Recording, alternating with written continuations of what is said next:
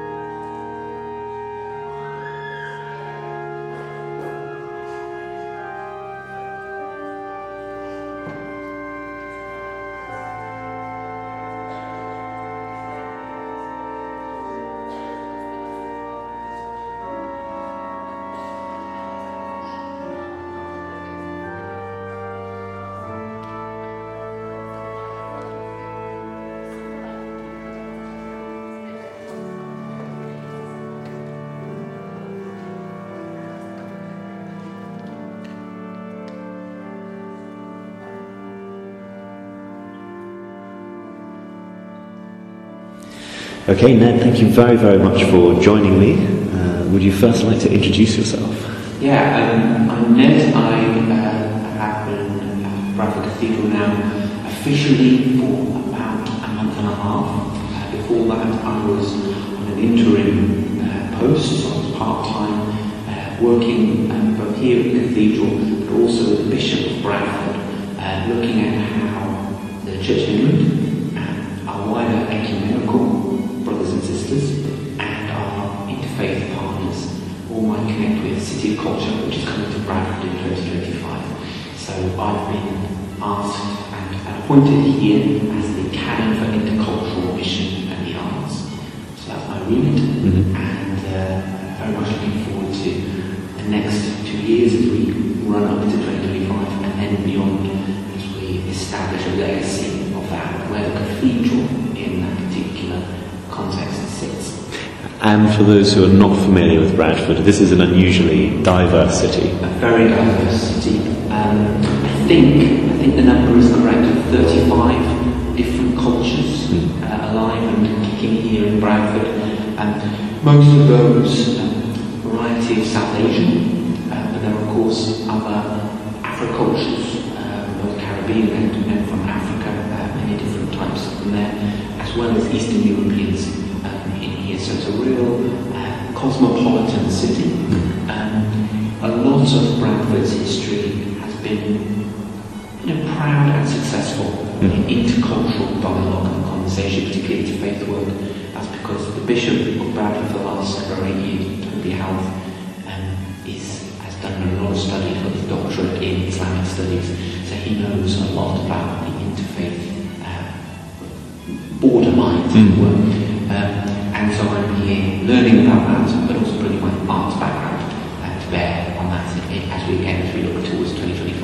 Fantastic. So it's a fantastic project coming up. Yes. And for many people, when they walk into a cathedral for the first time, they're not always sure what exactly to expect.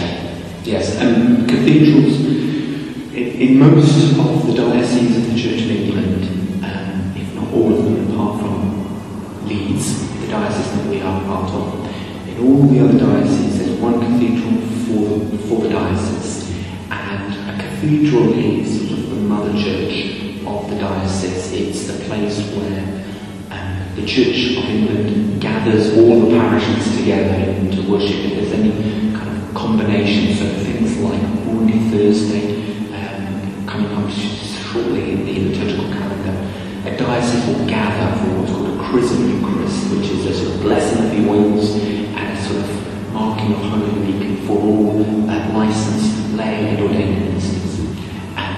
In Leeds diocese, we are unique in the Church of England of having 3 cathedrals in one diocese. So there were 3 centres, if you like, of worship for the diocese. Bradford, a place called Wakefield, which is some kind of glorified market town, city, and then Ripon, which is kind of rural.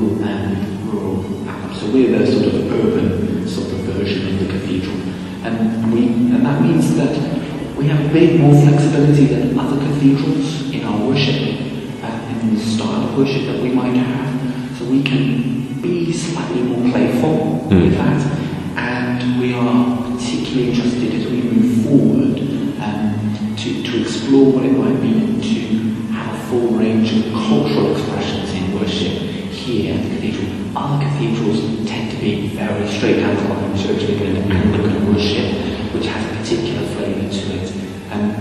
We are very aware of the new dean who has a history of ministry overseas, particularly in the Gulf and in Pakistan, and he's worked with the mission to seafarers, and he has a very particular focus on Anglican worship across the communion, global Anglican worship, which, although there's similarities and there's a common thread, they will be expressed differently. And so here at Bradford Cathedral, we are sort of beginning to explore together what it might mean to be Anglican in the global sense rather than just Church of England, whilst maintaining that sort of English-British Church of England quality to worship.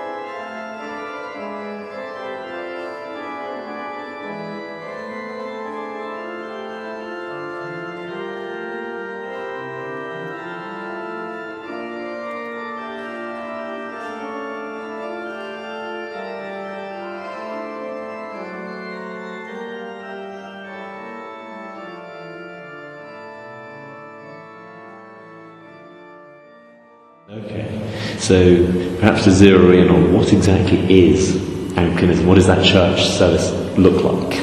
Yeah, so a little bit of background. We are the Church of England, and therefore the Anglican communion would express itself as Reformed Catholic. So around about the Reformation, obviously Europe bursts into flames of the Reformation with great outcry, Luther, etc., etc. In England, there was some reluctance to to engage in Europe. In fact, some disgust at the Lutheran changes and Calvinism, etc. But Henry, the king at the time, had particular interest in what the Reformation might bring to England, but he himself was quite Catholic, quite Roman in his worship, but maybe not in his politics. And so, over our Reformation, going through Edward and Mary, particularly Edward being very Protestant, Mary being very Catholic, ending up with Elizabeth, who basically wanted to finish all the infighting that caused, decided on what's called the Elizabethan settlement, which was basically allowing people to choose in their conscience whichever way they wanted to fall, Catholic or Protestant. And then the Church of England sort of encompassed that. So there are things in our worship which are very Roman Catholic and very formal. So there's that formality, liturgical, historic, and there are elements of that. You'll see that by the importance of the apostolic creeds, Nicene Creed particularly being there, in terms of our observance of a liturgical calendar. There may well be mentions of saints, although we don't pray to them. There will be liturgical seasons, etc. And therefore, certain, particularly in the confessional, there is a particular Catholic feel to that in terms of an emphasis on confession.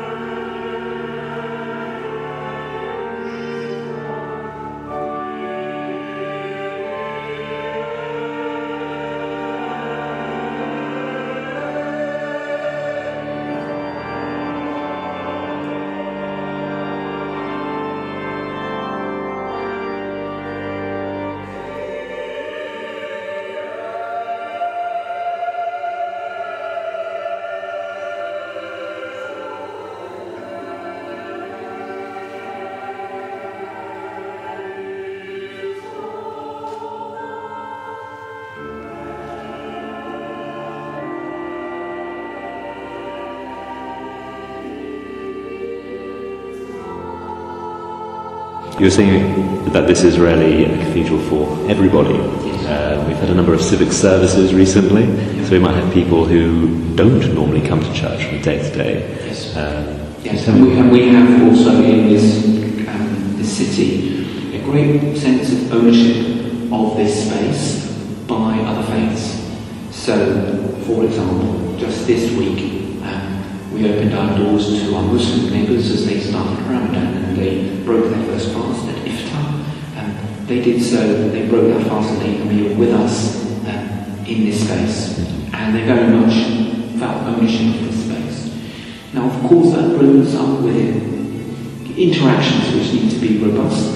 We feel like we're grown up here in Bradford, and we try our best to be hospitable, to be servants to all, and to welcome all people, and and we ask them to respect our space. And on the whole, that happens.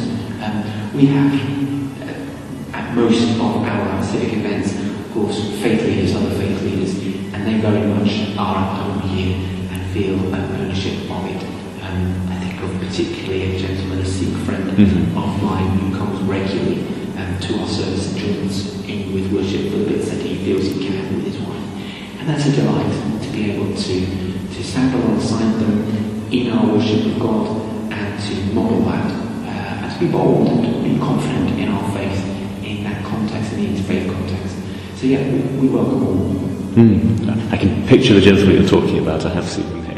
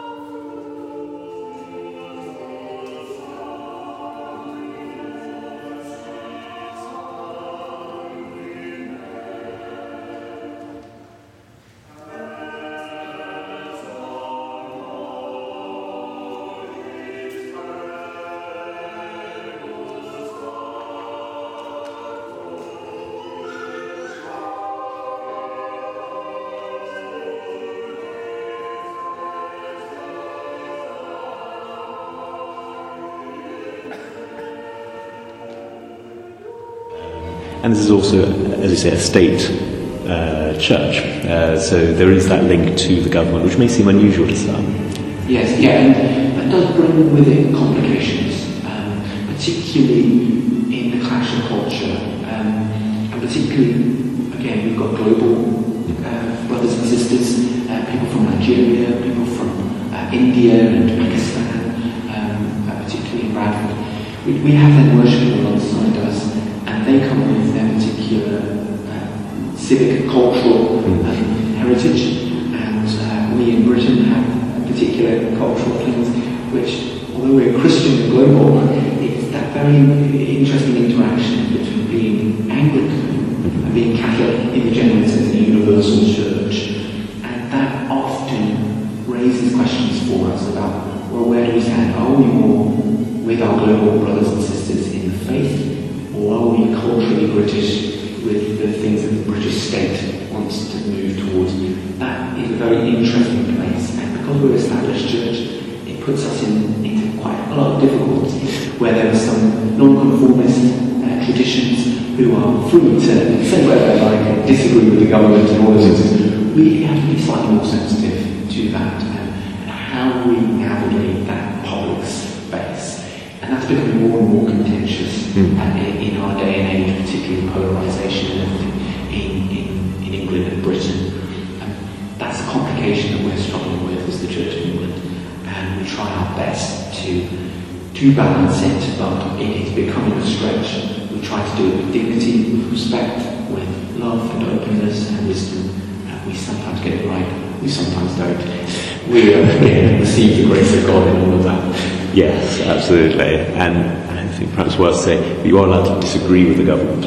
That's right. I was very struck at St. Paul's. I went in London a little while ago, and there's a sermon where a gentleman gave very strong views, prayed for their wisdom, and prayed for dialogue. Yeah, and I think that's really important. In lots of people would want to say the Church of England shouldn't be political. I think that's nonsense. Because everyone is political. Yes. We are political beings in part because we live in a society and we have opinions about stuff.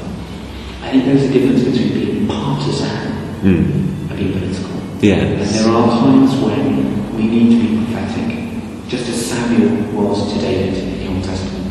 And there is a time and place for that. And again, everyone will have a different opinion about when that time is appropriate and when that time isn't. And I think as long as we state our case and state it in the understanding that it's part of a dialogue, and that public space is always contested, that there is no such thing as a neutral secular state, and that everyone has an opinion, and that we offer it as an additional voice. Not demanding that we have the power to make those changes, but to say, we need you to consider these things.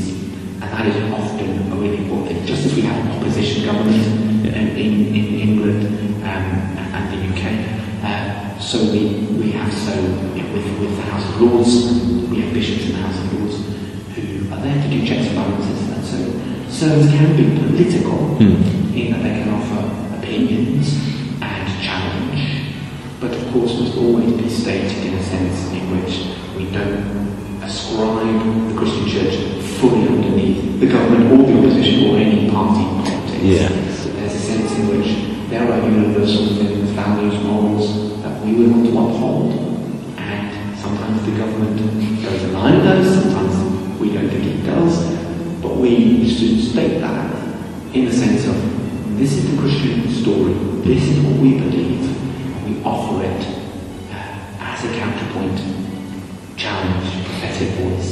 And sometimes we want to say, yes, this government decision or this legislation is good, and this is why, as Christians, we believe that to be the case. And again, the Church of England, a prime example of an Anglican communion, again, the way to disagree agreeably, to quote Alistair and Rory from the Rest is Politics podcast, but to be able to have contest, have discussion, robust conversation, without needing to kind of go, this is a deal breaker. How do we share bread and share fellowship with people who are vastly different from us? How do we do that? Well, that is the question. But we do it because Christ did it for us. The most different thing from human beings, God, divine, came and sat with us. The difference cannot be more stark. Creator and created, sitting in fellowship together, sinful and totally holy, sitting together in table fellowship. That is the model that if God does it for us, we should do it to one another. And that for me is the call to love our neighbour as God has loved us, which is daring to cross that difference boundary. And our worship should do that. Our worship should say, mutual respect, come and we will share it if you wish to. We will share it with you. But equally, you share it with us. So I think that's what Anglicanism at its best does. We don't always do it well.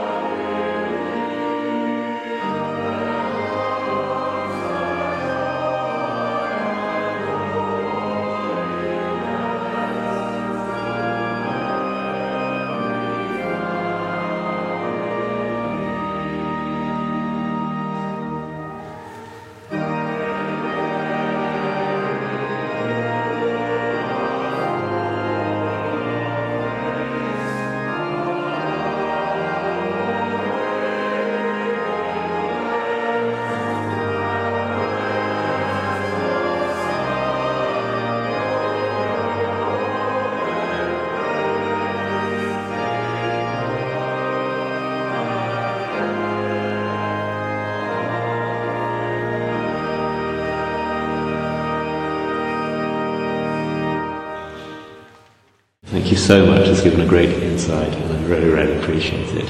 Is there anything else that you would like to add? No, I want to kind of speak to particularly Christians around the world, particularly you might be looking at the Church of England and the Anglican Church at this point in time with all its contest and disagreement in bafflement, really.